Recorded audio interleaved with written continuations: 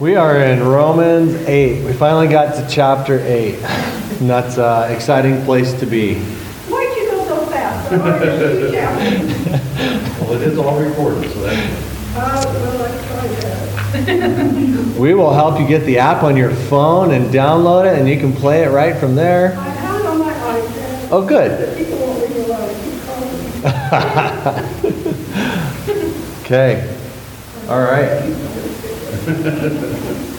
Well, as Mark mentioned last week, chapter 8 is going to be fun. We're going to enjoy it. There's so much here.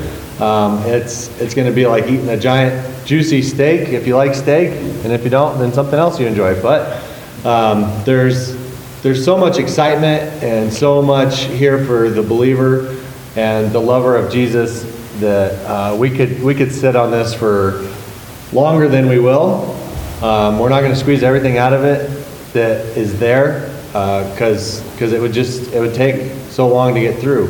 But we'll get as much as we can out of it. I'm going over verses 1 through 4 this morning, and that feels like a lot. There's more to say on all this than I could possibly put in all my notes, and I tried to narrow it down to what we'd be able to fit in the class. So I hope we can, and we'll see as we go through it. But please speak up or ask questions as we go, and I'll try and have the answers for you. And if not, then we'll get back to you on those. Doing some of our study and research, a lot of it, there's lots of commentary on this, and it's really exciting. But one of the cool things that I found that a lot of people say is this example that if the Bible is seen as a ring, like a wedding ring, something very beautiful and nice, just gorgeous, that Romans is the diamond on that ring. And chapter 8 in Romans would be that apex cut, that perfect, spotless piece of the diamond in that ring. So here we are. We're starting in chapter 8, and there's just so much to be going over. The first half of chapter 8, we'll see it's all about the Holy Spirit. We'll continually see Paul bring up the Holy Spirit, and we'll see Spirit listed with the capital S 17 times within the first 28 verses. If you wanted for fun, you could go through, 27 verses, and just circle or highlight all the times you find Spirit.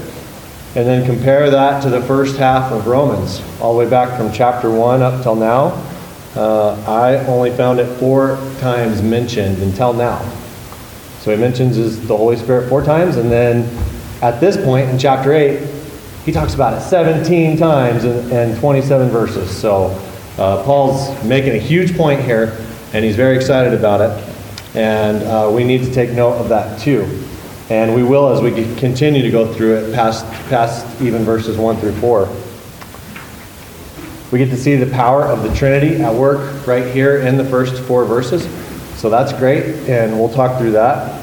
But in verse 1, we'll see it's about justification in the Son. And then verse 2, it's about liberation by the Holy Spirit. And verses 3 through 4 are talking about the Father's condemnation. And we'll get into that too. So before we read the text, let me pray for us, and then we will dive right in.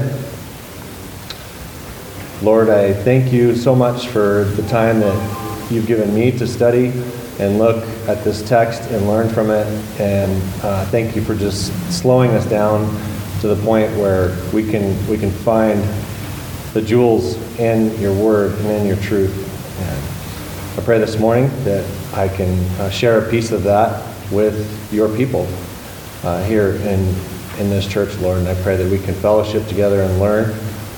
I pray that I can teach in a way that is acceptable to you, but it can help us all, and that your word can just reveal so much to our hearts and allow us to love you and love your word even more.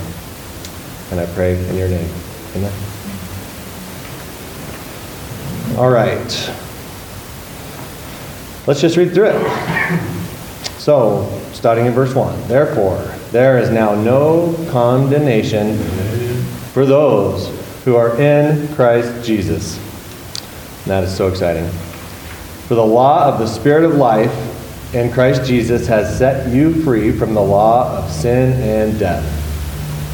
For what the law could not do, weak as it was through the flesh, God did, sending his own Son in the likeness of sinful flesh, and as an offering for sin, he condemned sin in the flesh, so that the requirement of the law might be fulfilled in us, who do not walk according to the flesh, but according to the Spirit.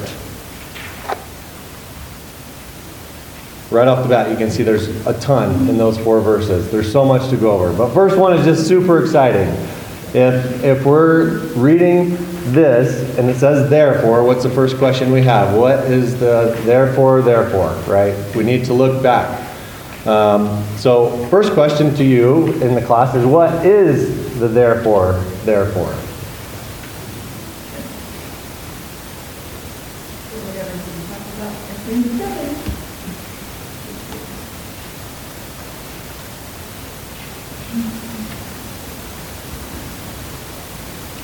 He was talking about the law and his struggle with the poor, and that only God can set him free through Jesus Christ. And that's what it's there for. Yeah.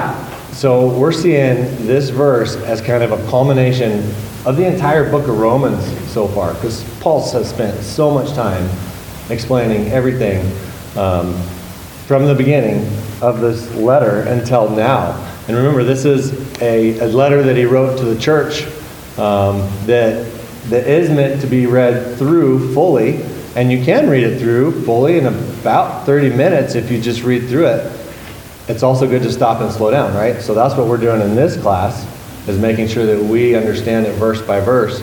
But you got to look at it as a whole. And right here, Paul's pulling from the very beginning. He's pulling it back in to the picture here. So we get the big picture that because of everything that he just went over, including chapter 7, which is a huge, huge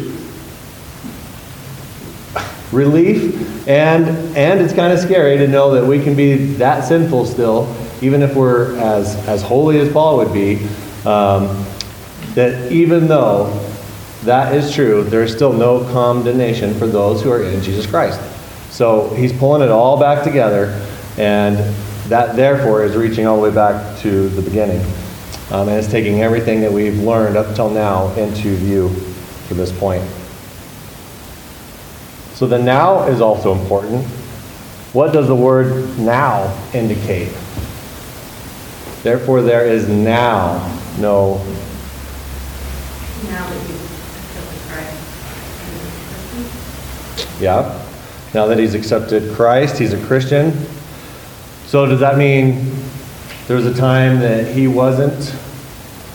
And that there was a time that the church that he's addressing wasn't? Right? Okay. So that means we're in that same boat too.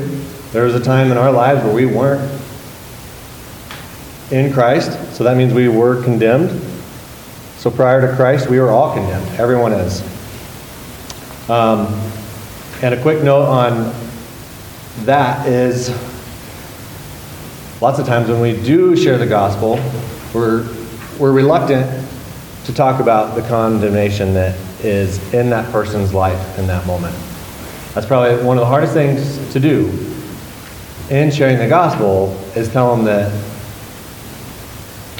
they're condemned where they stand, and everything that they have done till now is worthless. And that's part of the truth of the gospel, that if that's not there, if they don't have anything to worry about and be concerned about, the gospel's not very exciting. Because if they're not condemned, why do they need saved? So it's something to consider, and there's a right place and a right time for that, but it needs to be said eventually in your discussions with your friends or your family, or, yes, Mark? There's no good news unless there's bad news, right? Right. Can't be good news without bad news. We have to have, It's just news. yeah, So yeah. you got to know what you're saved from, right? You have to know what you're saved from. All right? Now to the word no. I learned in the Greek, this is the strongest sense of the word no. Mark's exemplified that for us a couple times, where he says, no, right? That's how Paul's speaking. This word no is powerful, and originally it was at the beginning of the sentence. So how Greek is written, they put a very important word that's used to emphasize and be at the strongest sense it can be at the beginning of a sentence. We don't speak like that in our language. We don't necessarily use it that way, but I learned that that's how it was written. That the no was at the beginning, and it says no. There is no, therefore condemnation for those who are in Christ. So it starts with the no to emphasize the importance of it, to really push forward that it is not there for those who are in Christ. So that's exciting too. It's not kind of like I don't think so. It's a hard no. So would that be the beginning of the sentence? No. Correct. All right, on to your first line there. Since God the Father does not condemn Jesus, nor will the Father condemn those who are in Jesus. For we are one body. Can I have someone grab Galatians 2:20 and John 17:21. Read those out loud for us.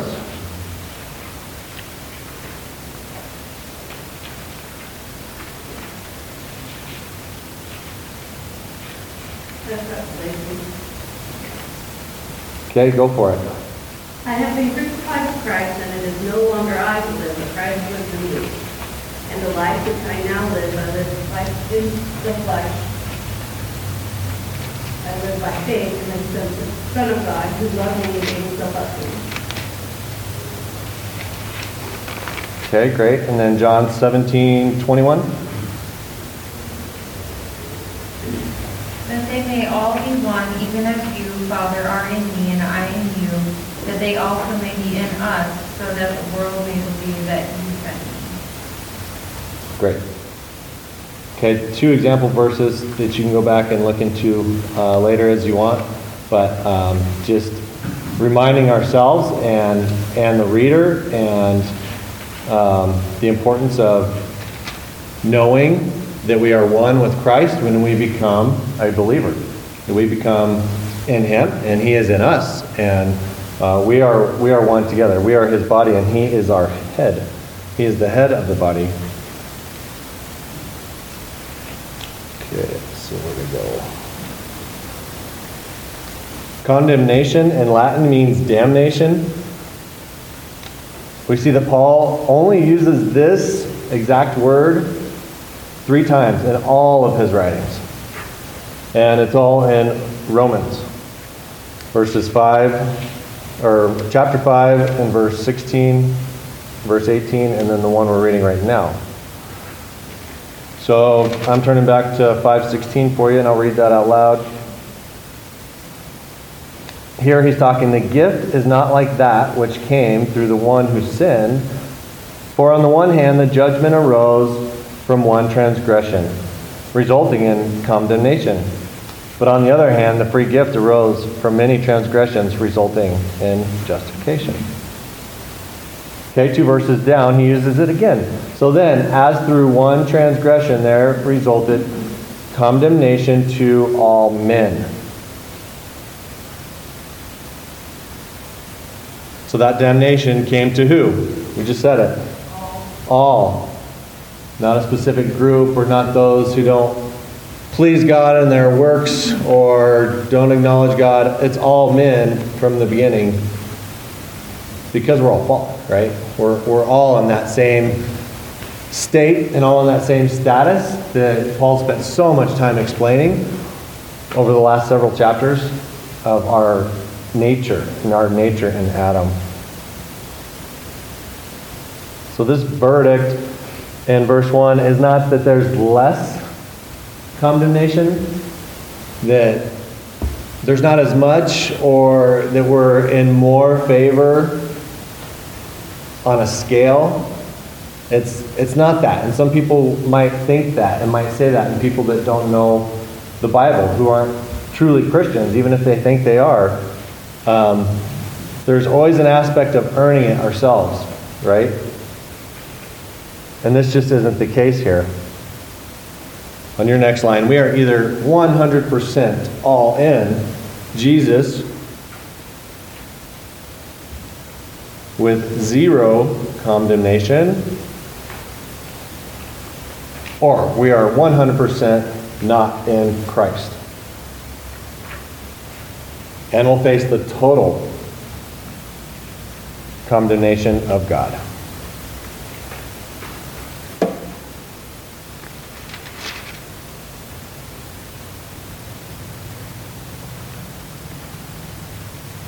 This is just as important for us as believers as it is for those who aren't believers, who don't know, or who falsely claim that they're Christians. This needs to give us such confidence, such excitement, such grace and mercy in our heart to know that we're in, and there is no condemnation in those who are in Christ anymore. And we are saved from that. It's 100%. It's all in or all out. And we can have that confidence and reassurance every day of our lives. We don't always wake up that way, but that's why studying the Word and knowing it and remembering it and going over it and going back to this is so important. Some of those days where you wake up and you just don't feel like you did the day before, or don't feel like God's there listening, or you don't feel any of these feelings that the world tells us we should have. We aren't to trust those. We aren't to have faith in our feelings. We are to have faith in God's Word, which we've put our trust in and its authority. Those who are in Christ Jesus are united with Him as the head of the body. And we can see that in these other three examples that I got. 1 Corinthians 12:27, Ephesians 5:23, and Colossians 3:15. Let's flip to Colossians real quick. If I can have someone just read that one, and I'll leave the other two for you to read on your own later.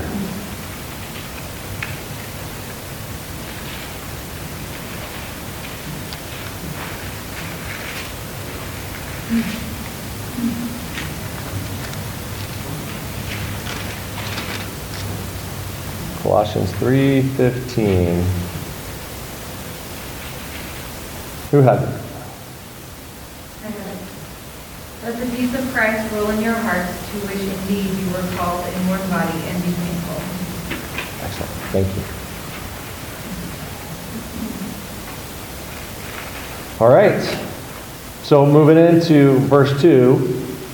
For the law of the Spirit of life in Christ Jesus has set you free from the law of sin and death. Verse 2 is an explanation for verse 1. And we can look at that and dissect that a little bit. So what is the law of the Spirit of life? Is it the Mosaic law, first off? The first thing you notice reading it, the word law, is it lowercase or capital? And what does that indicate for us if it's lowercase? Okay. So then what is it if it's not that, if it's not the Ten Commandments or the law of God? What is he referring to here?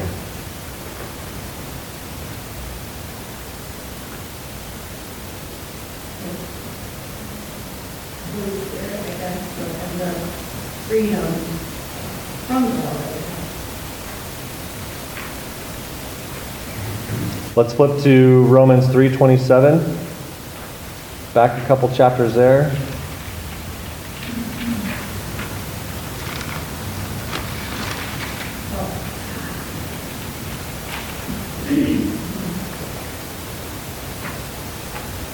And it reads, "Where then is boasting? It is excluded. But what kind of law? Of works? No, but by the law of faith." Okay, there, lowercase law there. And let's flip to Galatians 6:2 real quick as well. Just get another example.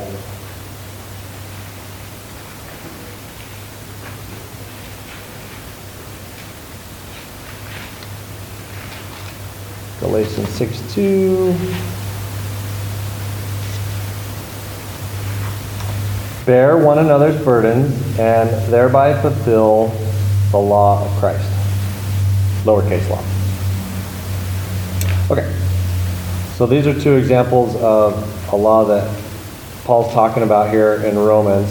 And it's a law of principle. It's principle operation and how we are to live as Christians and as followers of Christ. Like the moral law? Like the law that, it's a moral law, I'd say. The spirit of life in Christ Jesus, the life that comes into us through the Spirit when we're saved and when we're those who are in Christ. Referring up one verse right there. It's really a change of heart that we've had, right? Our heart has been changed from a stone to flesh and to living flesh. It's not God's law in the Ten Commandments specifically. This is the principle of an operation. So it's how we're acting and how we're relating to one another and how we see Christ now and how we see His Word and how we see the truth. It has set us free from the law of sin and death.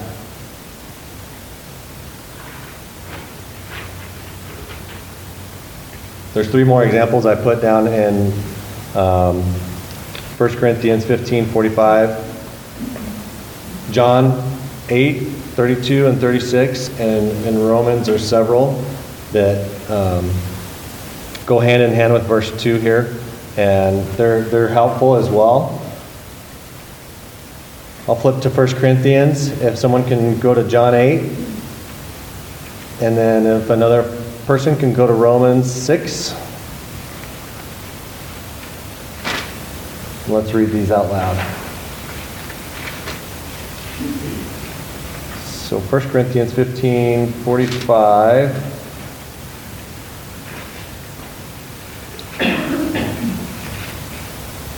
reads, "So also it is written, the first man Adam became a living soul, and the last Adam became a life-giving spirit." So it's talking about Jesus, it's talking about Christ. Jesus is the way, the truth, and the life. He became the life-giving spirit. So let's look into John 8 real quick, verses 32 and then 36. Who's got that for us? And you will know the truth, and the truth will make you free. And 36, so if the Son makes you free, you will be free indeed. Awesome, thank you. And does someone have Romans 6:14 and 18? Yes. For sin will have no dominion over you, since you are not under the law, but under grace.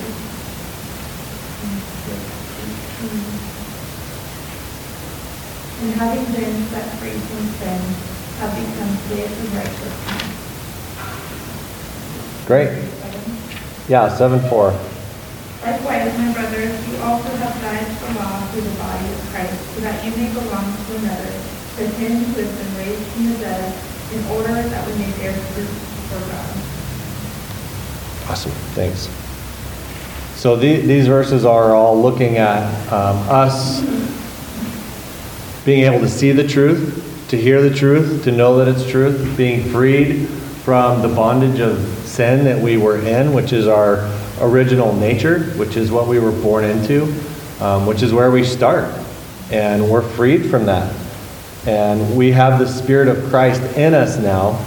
And that is what has set us free from that law of sin and death that was holding us there.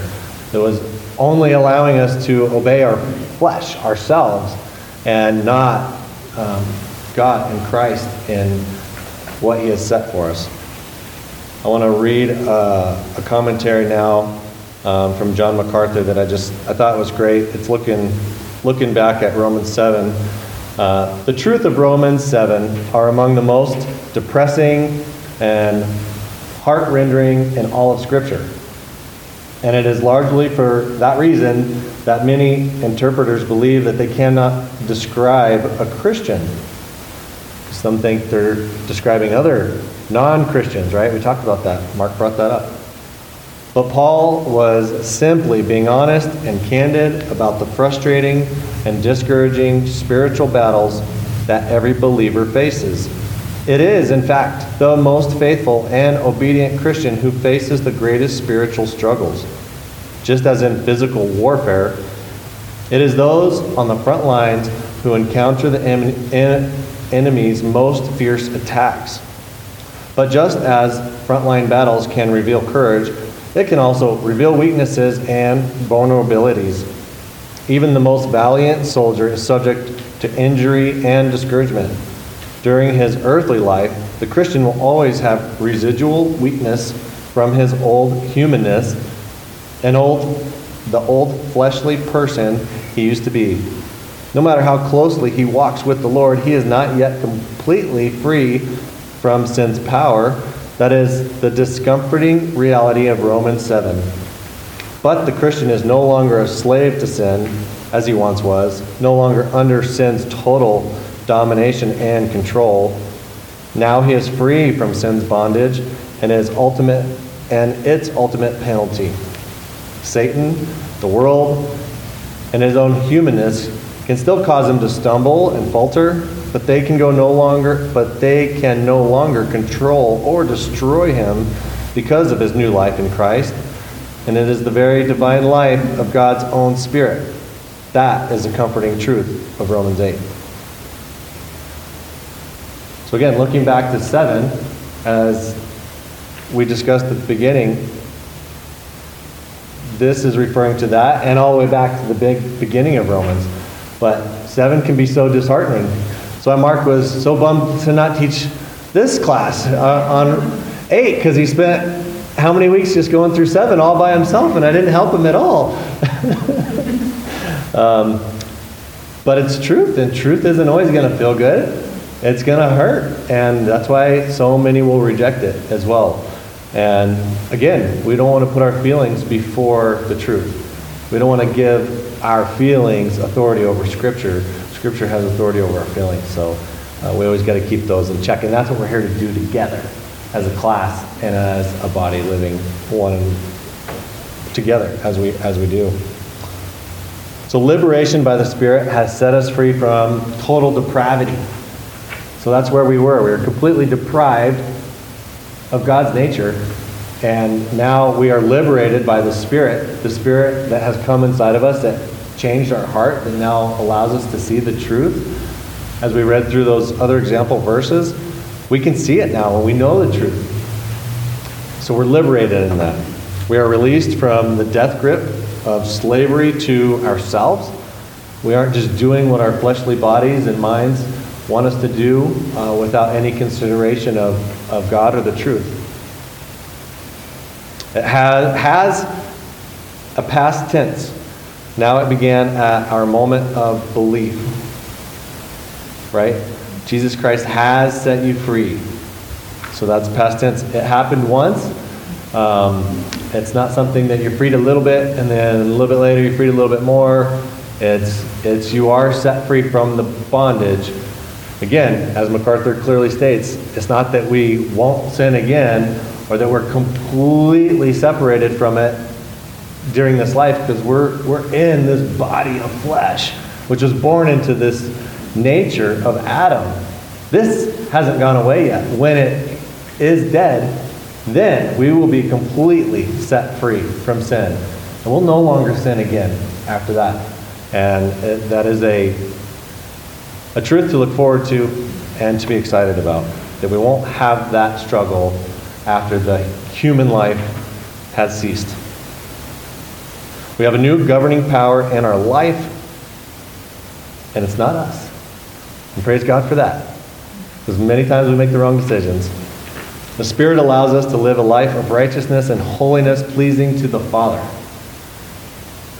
The Spirit has set us free to please Him now. And our hearts are changing ever more to stop pleasing ourselves and look to please Him. Okay, Romans 3:8. Now we're looking at the condemnation by the Father. So, for what the law could not do, weak as it was through the flesh, God did, sending His own Son in the likeness of sinful flesh, and as an offering for sin, He condemned sin in the flesh. Now, I underline a couple words in that for you, because in our Bibles, probably, yours are italicized, mine are. So we'll get to that in a second. But just pointing that out for you real quick. So here we see an explanation of the law. The law has the power to tell us what to do, but it does not give us the power to do it. And our sinful nature is what's in the way of that too. So in that sense, the law has weakness because it doesn't allow us to obey it. It just tells us what to do, and it really explains and expresses to us what we just can't do when we study it enough and look at it in the light of truth. The law cannot make men righteous, but can only expose their unrighteousness and condemn them for it. We've gone over the law quite a bit, just here in Romans, but even more so in the larger spectrum of teaching throughout everything that we learn in this church together. The weakness is not in its teaching, but in its power to be obeyed because of our fallen nature.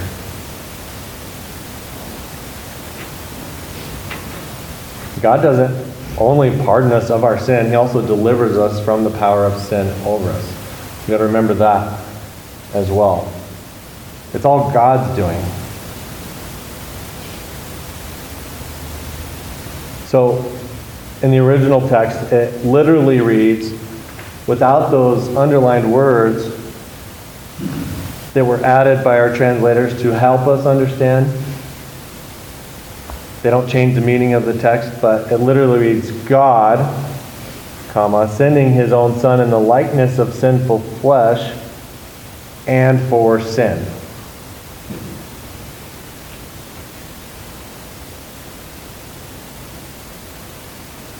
Did you catch that?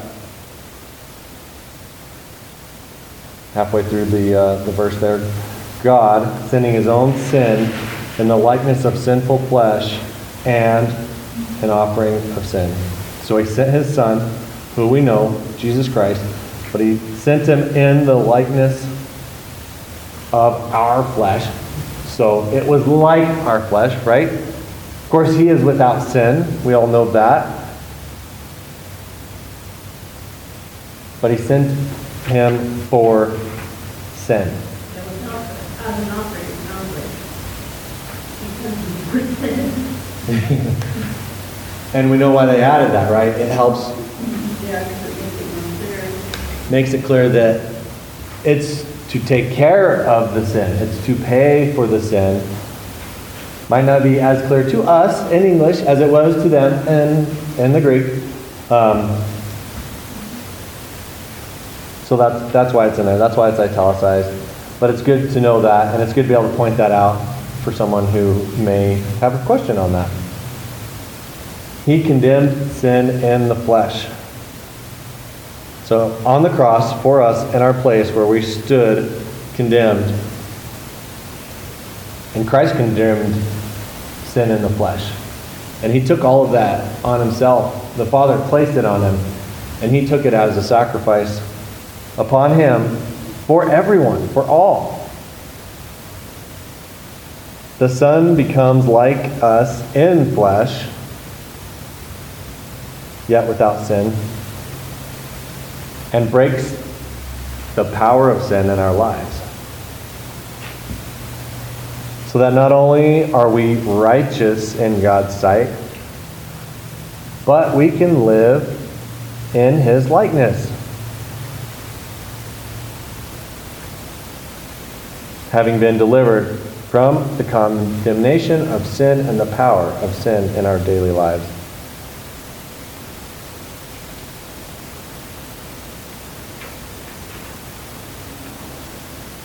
Again, Christ's work on earth was perfect, utterly perfect. But if he wasn't crucified and his blood wasn't spilled on the cross, that perfection wouldn't have paid our penalty.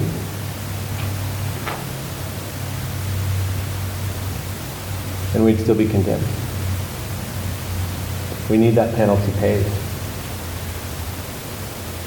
There was a substitution for a long time with the Jews that God set up for His people to carry on until this time, until when Christ came to pay the ultimate sacrifice for the Jews and for the Gentiles. So God sent Him, but He had to send Him in the flesh. It had to be of our flesh and of our blood. And it had to be a perfect sacrifice. Just like the lambs were supposed to be spotless and pure as much as they could be. But Christ was the ultimate perfect sacrifice. And they condemned sin in the flesh. That flesh that just prides itself over everything else in this world that we've all lived in, that we feel pulling on us every single day, that we didn't quite feel when we weren't followers of Christ. Right? All those desires that we had and the struggles weren't necessarily struggles all the time. Some of it was, hey, this is what I want to do. I'm going to go do it. And then as He changes our heart, as that Spirit comes into us, He changes us into the person that He planned for us to be before the world began. Our heart changes. And all of us in different ways from day one. Some may be able to stop a really bad habit, or some may be able to share the gospel with everyone they see as they walk through a store, while others are scared to death to even try because, well, we don't know enough. I got to learn more before I can share with anyone, right? It affects all of us in different ways, but we all have a starting point. And then as we go through sanctification, as we start off being sanctified, but then we grow in our sanctification, those things change. And that Spirit in us is what's leading us and driving us. It's what's bringing you here now and wanting to be a part of this. You're here early on a Sunday. The service doesn't start for another hour and 15 minutes. And you're here. You're wanting to learn. You're wanting to be a part of the family and do this together and see what is in this Word that we didn't know was there prior to this morning, prior to last Sunday, prior to us picking up the book of Romans and deciding to go through it.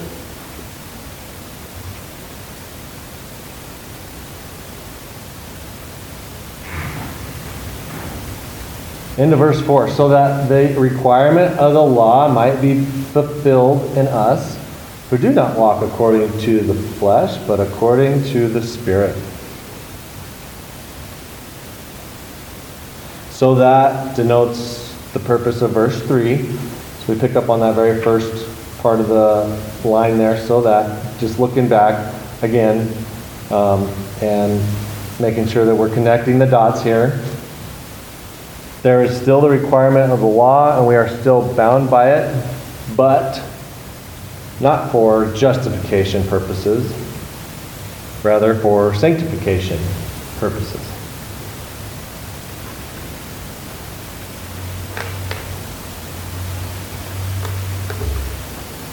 now that we are in Christ, and now that we know we are completely forgiven, there's zero condemnation for us. The law is beautiful. It is perfect. Paul mentioned that back in 7. It is good.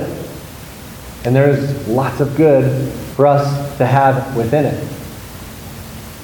We just have to make sure we understand, and when we're sharing with others, that that is a dividing line. It's not justification purposes. For the Christian, it's for sanctification purposes. For the non-Christian, it's for condemnation purposes.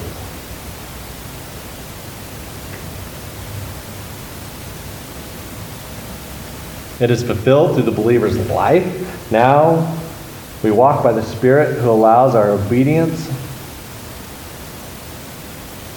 That Spirit of Christ who obeyed perfectly in His flesh while He lived His life with us on earth. That is the Spirit within us now. That is the Spirit that He had to leave earth for, so that the Spirit would come to all of us.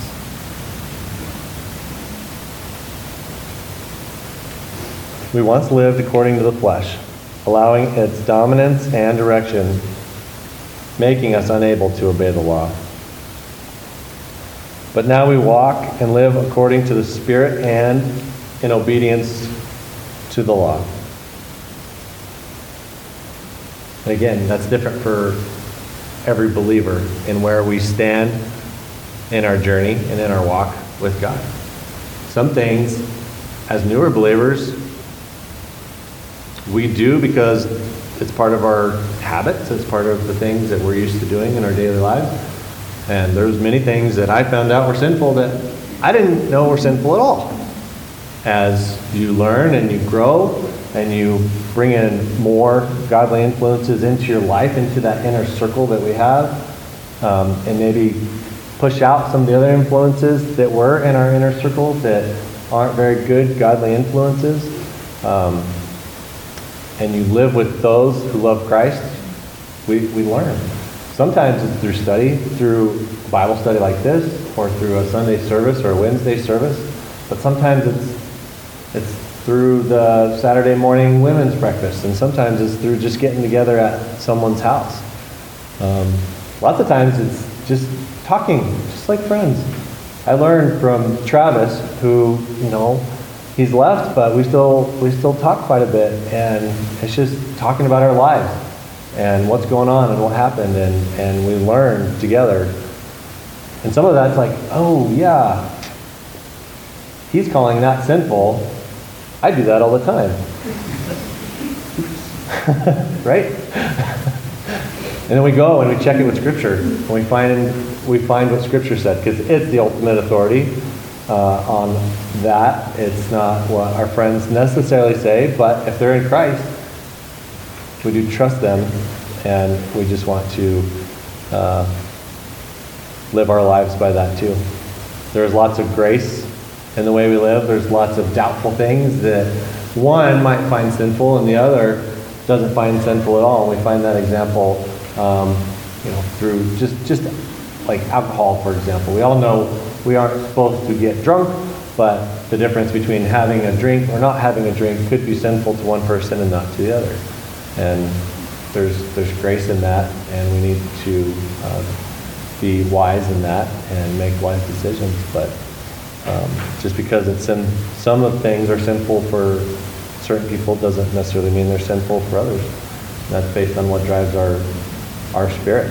What God tells us is right or wrong. When we go against our conscience, knowing something's wrong, but saying, well, there's grace in it, I'm going to do it anyways, that's us sinning against the Lord, because He's putting that in our heart to say, yeah, stay away, but we go hang out with friends that are all doing this one thing, and we just join in because, well, yeah, I'll be forgiven. It won't be held against me.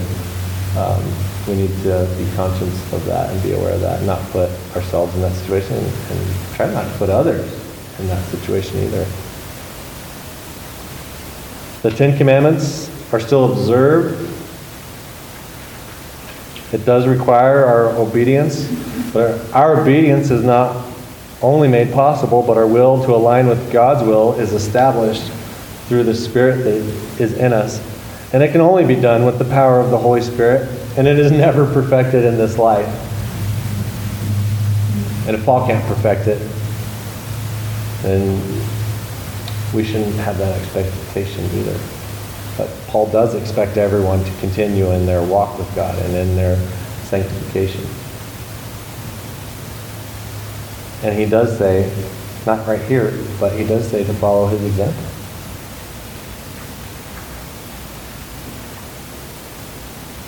Now with no condemnation we receive mercy and grace for our weakness and our flesh. And some people, may they say they're Christians and may they be, sometimes we're unsure, but they will say, they will justify living a lifestyle that is contrary to God's word based on the merits of grace. Because they'll say, just like I contributed nothing to my salvation, now I can contribute nothing to that salvation being taken away from me. And there's people that will say that. There's Christians that will say that. So-called Christians, possibly, that will say that. And that's just not right. That's not what is taught in Scripture. That's not what Paul has taught. We've gone over this many, many, many times already, just up to chapter 8, where he said, well, shall we sin more? May it never be. And that's where Mark's coming out with the no and hammering down, because, yeah, Paul is saying absolutely not. The Holy Spirit could never prompt a Christian to make such a foolish and ungodly statement. If we're saying that, or if someone you meet is saying that, that is not the Spirit of Christ in them saying that. And be aware. The Christian knows God's law is holy and righteous and good. And that is in Romans 7:12, where it's mentioned, which is back a couple verses from where we were. So then the law is holy, and the commandment is holy and righteous and good. And the true Christian will know that in their heart. And they won't give that excuse to live the life that the world tells them they can live. Well, if you're completely forgiven and you can't do anything to lose it, then go do whatever you want. And Jen and I have been asked that by acquaintances of ours that we've shared the gospel with that were of the Mormon faith. And we were explaining the difference in what we believe and what they believe. And they said, well, why don't you just live this way then? And we were both like, no, And it's harder to explain than it is to believe it. And I could explain it better now than I could then when that happened. But it's because it's in our heart. God's put that in your heart. And we know the truth, and we know that would be sin to live that way. So it's very important to be conscious of that. God does not free men. I think this is on your line there. God does not free men from their sins in order for them to do as they please, but to do as He, capital H, pleases. God does not free men from their sins in order for them to do as they please, but to do as He, the Father, pleases. So important to remember. Yes, we are freed from the bondage of sin, from that grasp, that death grasp that will take us down into the depths with it. We are freed from that. But not to live the life that the world tells us we should live. It's to live the life that Christ tells us we should live. The life that He lived, that He sacrificed for us at the prime of His life, where He probably was doing the most good. And He did something better, although it didn't seem that way at the time. The purpose of the gospel is not to make men happy, but to make them holy.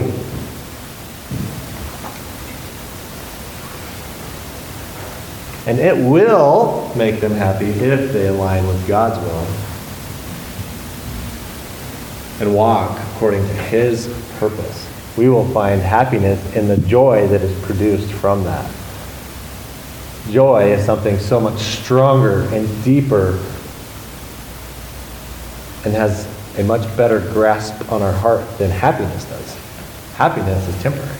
Happiness will last, as long as the meal at In-N-Out will last. Okay?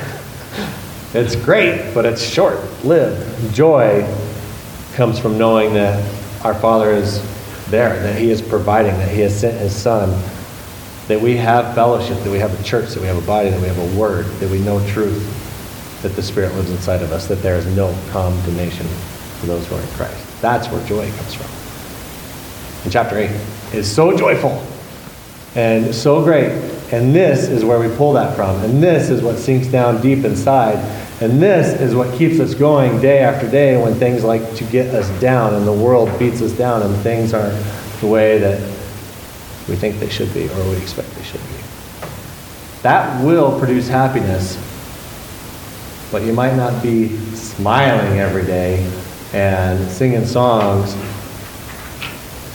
because there's rough things that we're going through. But you can still have joy. And that joy is what's driving us to continue living and not say, God, just take me now. Because there's lots and lots of joy in this life. When you look at the life of David, when he was running from Saul, he was running in a life of fear and for his life and living in caves and, in tough situations. But if you read through the Psalms, you see him crying out, but you also see, I find my joy, I find my peace, I find my rest. And it all points back to Christ or to God. And so in the midst of tragedy, of David's life, he's constantly falling back to his joy, his peace, his comfort, his found in God. Absolutely. And as the world we live in today is ever changing, and in some ways it seems like for the worst to a lot of us, there's lots of joy to be found in that. There's joy that will come of that, be produced through some of the trials or tribulations that we or your children or our children are put through. And we are to be joyful in that and rejoice and thank God for those. Lots of times those trials are what really grow our strength and our faith in our Lord and our Savior. Okay. God's purpose for our lives was established before the beginning, and I love Ephesians. I just love it. I had this as a screensaver on my desktop at work. Ephesians 1:3. God chose us in Christ before the foundation of the world that we would be holy and blameless before Him. That is our stance, and He's known it since before the world was created, and He knew where He would have you at this moment of your life in time, and He's outside of time, and He's so much bigger and so much more vast than we could ever imagine, and He's concerned with our day-to-day life, the moments that we're in, and He knew where we would be, and He's had this pre-planned from way before the beginning, and there is excitement to be had in that. So to apply this to us and to look at some ways to live this out as believers in Christ, renewed by the Spirit, we need to have intentional awareness of walking by the Spirit, thinking that we have that Spirit, the Spirit of Christ in us. And lots of times we walk in our flesh throughout our day. Sometimes we get up late and we're rushed.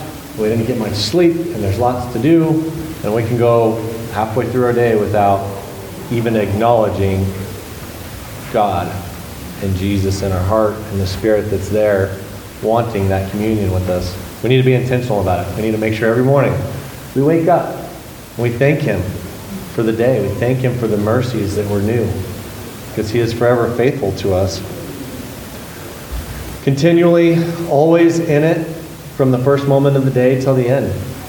So if we're being intentional and making sure we do that, let's do it continually. Make sure it's at the beginning of your day. Wake up. Talk to God in that relationship. At the end of your day, make sure you're doing that as well. And where I've been learning to do it throughout my walk is throughout the middle of the day, especially at work. It keeps me so busy. And it was hard at first, and it's getting more and more and more continual as I practice it. Humbly. Let's be yielding and submitting and surrendering to the Holy Spirit and listening to the Spirit as He guides us, as we're intentionally and continually walking throughout our days. Obediently. This is willfully, joyfully, and voluntarily, happily from the heart, not out of compulsion that, I have to do this now or I have to do that. If that's the attitude you're having about anything in life that you're trying to do out of obedience, take a step back and check your heart on that and ask why that's there. And maybe you're doing something that you don't need to do, and you can replace that with something else. And prayerfully. And this is just so important. We're always in fellowship with God, asking for the ability to do this in Him. And that's really the only way to hit these other 4 points, is to be praying about it throughout our day. Step by step, walk by walk, day by day. The more we do it, the more normal it'll become. And then it'll become a natural part of your day-to-day. Okay, run past. That's about it. Squeezed it all in. We got lots more to come in chapter 8. It's very exciting. Please bring your questions if you have any for this next week. And we will dive into the next section of verses. Let me close this in prayer. Lord, thank you again for the time together. Thank you for this day, that we can worship you as one body and one voice with one heart. May we lift our hearts to you in glorification of your Son, Jesus Christ. We pray in His name. Amen. Thanks, everyone.